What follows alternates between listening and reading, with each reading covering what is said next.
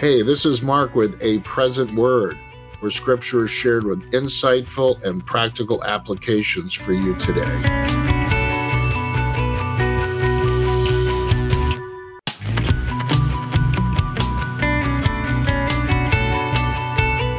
Jonah chapter 1, verse 1. Now the word of the Lord came to Jonah, saying, Arise, go to Nineveh, the great city, and cry out against it, for their wickedness has come up before me.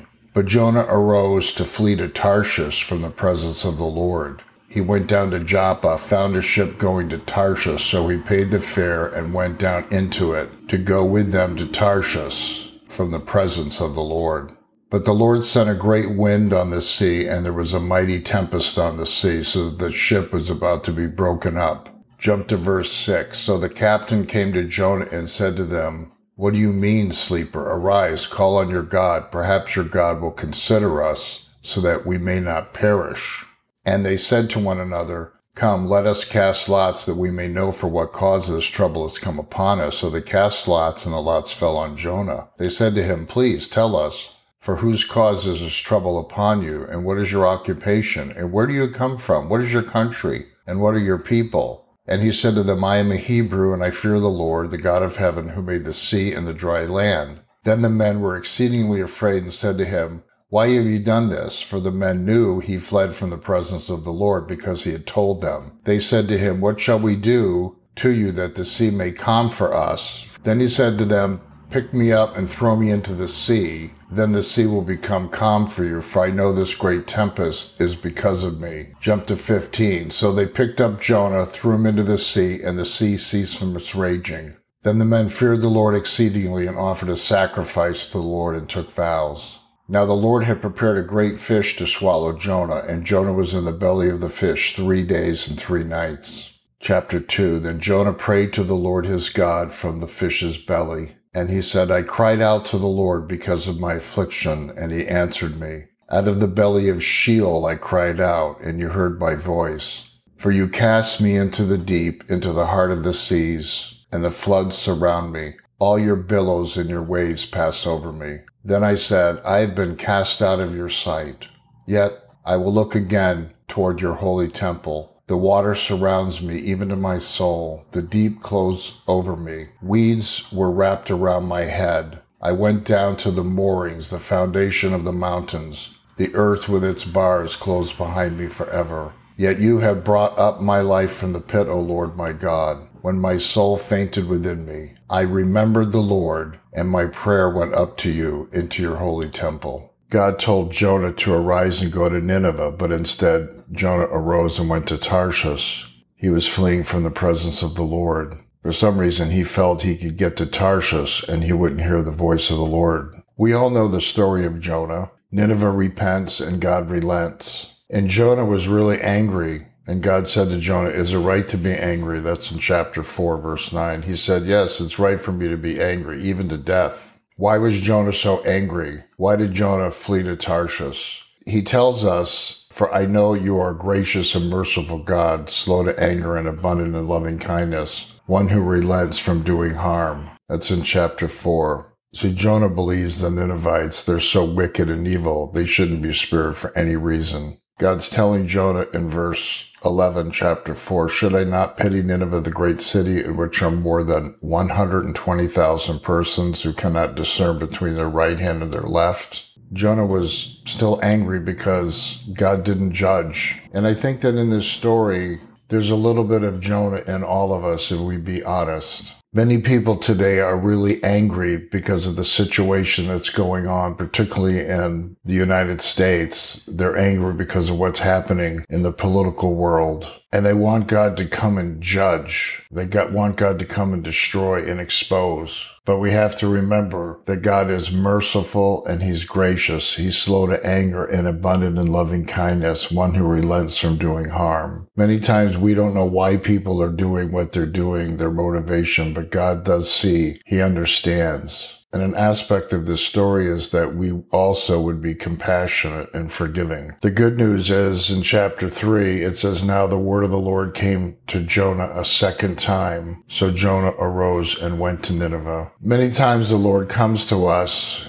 and he asks us to do something and we go into hiding, it may not be a word that we have to go and deliver like Jonah to Nineveh, but it's something he's after in our life. And we're not in a place where we can respond to it at that time. And we go and hide. We don't want to hear it. We want to hide from the presence or even the voice of the Lord. I think when people know that their life is not pleasing to God, they stop attending church services. They stop reading their word. Why? Because they don't want to be convicted. They don't want to hear what the Lord has to say, because deep in their heart, they know that the word of God will convict them and prompt them to change. See, God's a loving God. He's abundant in mercy, but he's looking for us, like the Ninevites, to repent, and so that he again can pour out a blessing as we walk in the light of his word. Psalm 103:15, as for man, his days are like grass, as a flower of the field, so he flourishes. For the wind passes over it and it's gone, and its place remembers it no more. But the mercy of the Lord is from everlasting to everlasting on those who fear him, and his righteousness to children's children, to such as keep his covenant, and to those who remember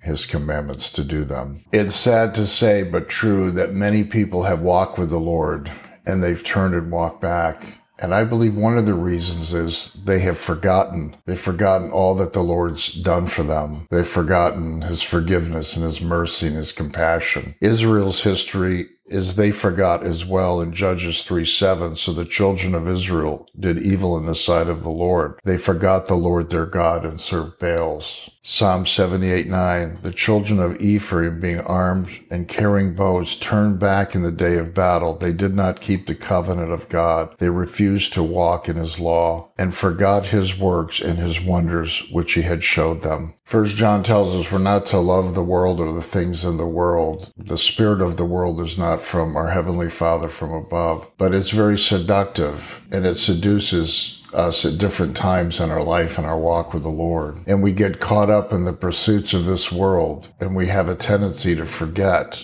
Psalm 106:13, they soon forgot his works. They did not wait for his counsel. They forgot God, their Savior, who had done great things in Egypt. Jeremiah 13:25, you have forgotten me and trusted in falsehood. Ezekiel 23:35, you have forgotten me and cast me behind your back. Well, we can look at Israel and say, wow, we would never do that. But the truth is we do that. And I know many over the years that I've known of the Lord that they've gone through seasons where they walked away from the Lord. Not that they were denying him, but that they have forgotten. Hosea 2:13, I will punish her for the days of the Baals which she burned incense. She decked herself with earrings and jewelry and went after her lovers. But me she forgot, says the Lord. See, the cares of this life are desires for more money.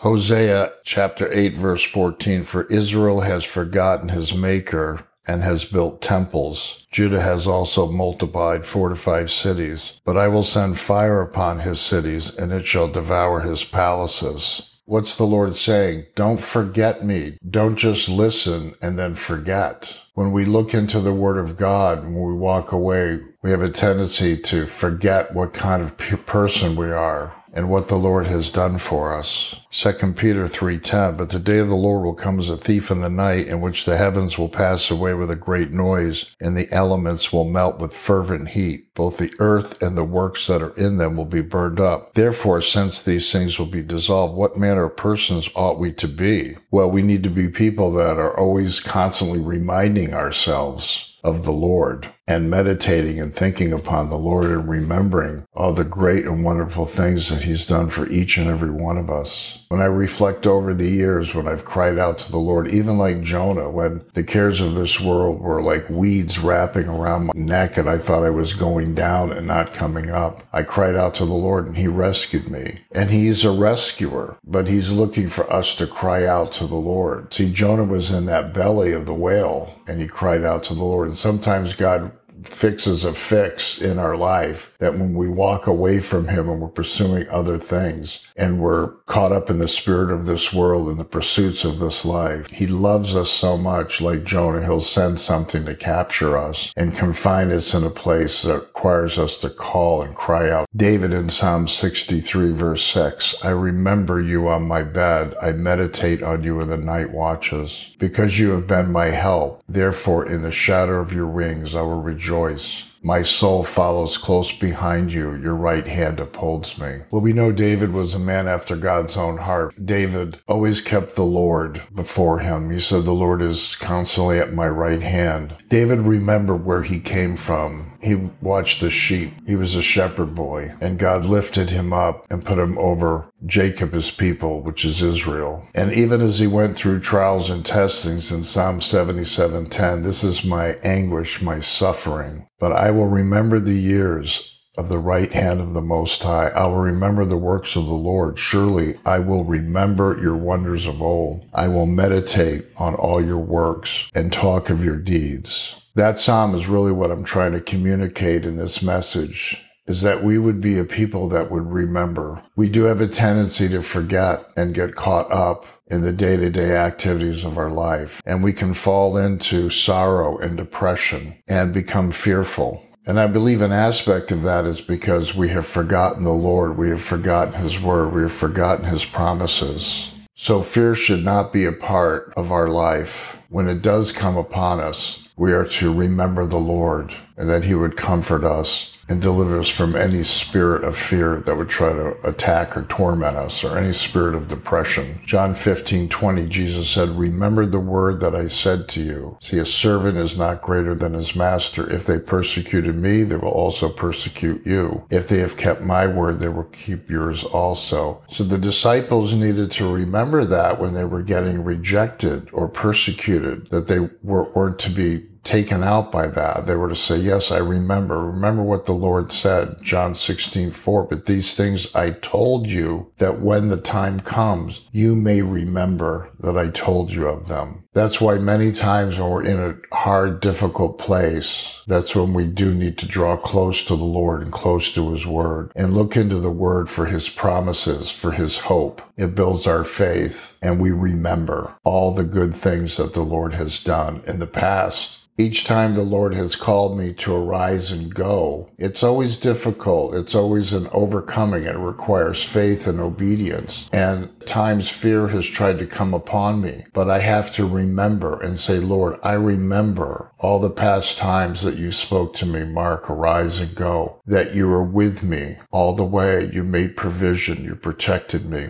And these are things that help us to walk forward in faith. Because without faith, we can't please God. So when God speaks to us, we arise and we go in faith and we say, yes, Lord, we'll release that, we'll do that, we'll respond to that. Acts 20, verse 31, Paul speaking, therefore watch and remember that for 3 years I did not cease to warn everyone night and day with tears. He's calling them back to their remembrance. Jude 1:17, but you, beloved, remember the words that were spoken to you before by the apostles of the Lord. Revelation 3:3 says, remember, therefore, how you received and heard. Matthew chapter 18, starting in verse 23. Therefore, the kingdom of heaven is like a certain king who wanted to settle accounts with his servants. And when he had begun to settle accounts, one was brought to him who owed 10,000 talents. But as he was not able to pay his master, commanded that he be sold with his wife and children and all that he had, and that payment be made. Verse 26, the servant therefore fell down before him, saying, Master, have patience with me, and I will pay you all. Then the master of that servant was moved with compassion, released him, and forgave him his debt. Jesus is teaching this story about what his life represents. He came to save us from our sins. He was that perfect lamb that was going to be sacrificed for the remission and the covering of our sins. It's a debt we cannot pay. Going on in the story, verse 28, but that servant went out and found one of his servants who owed him 100 denarii, and he laid hands on him and took him by the throat, saying, Pay me what you owe. So this fellow servant fell down at his feet and begged him, saying, Have patience with me, and I will pay you all. Verse 30, and he would not, but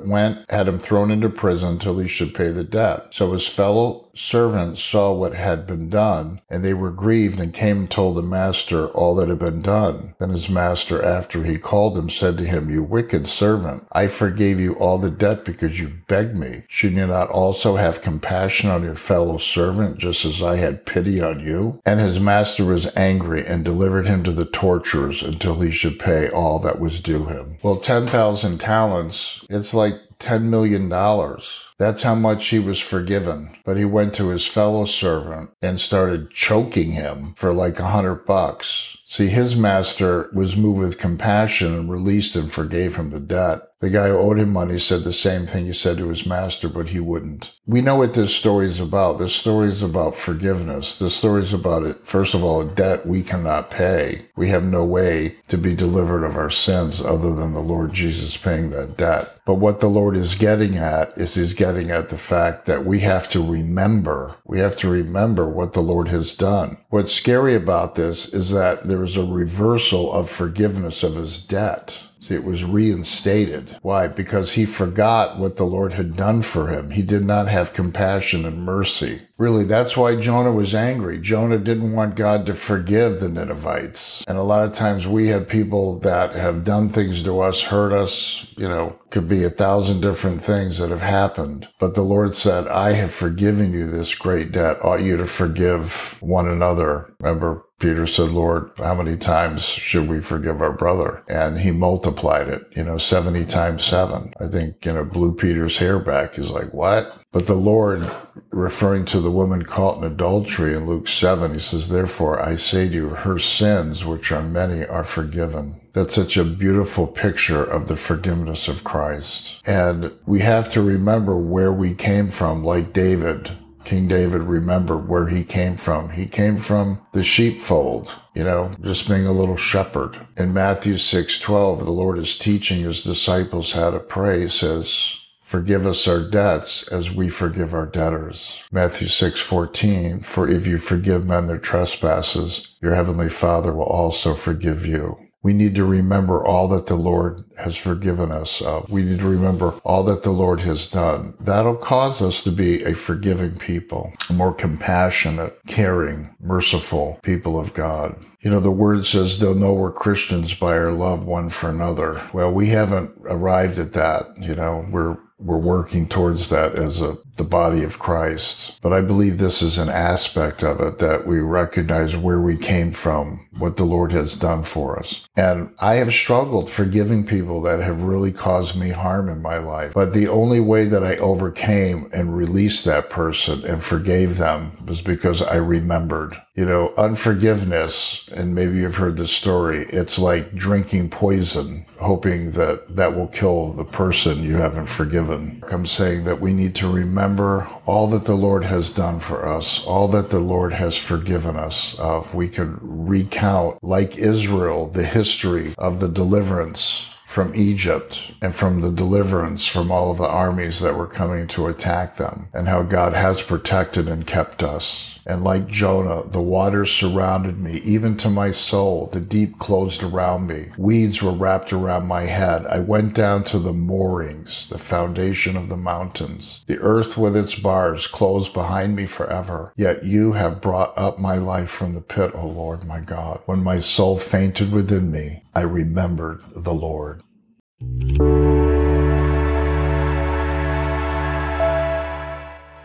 I hope this message was helpful to you today. If you would like to be notified of future podcasts, click the follow button. If you're on Google, click subscribe. This is a free podcast. We are a listener-supported ministry. If you would like to donate, click the PayPal link in the podcast. If you're on our website, click the heart button. To contact me, my email is apresentword@gmail.com. Thank you for listening. God bless you.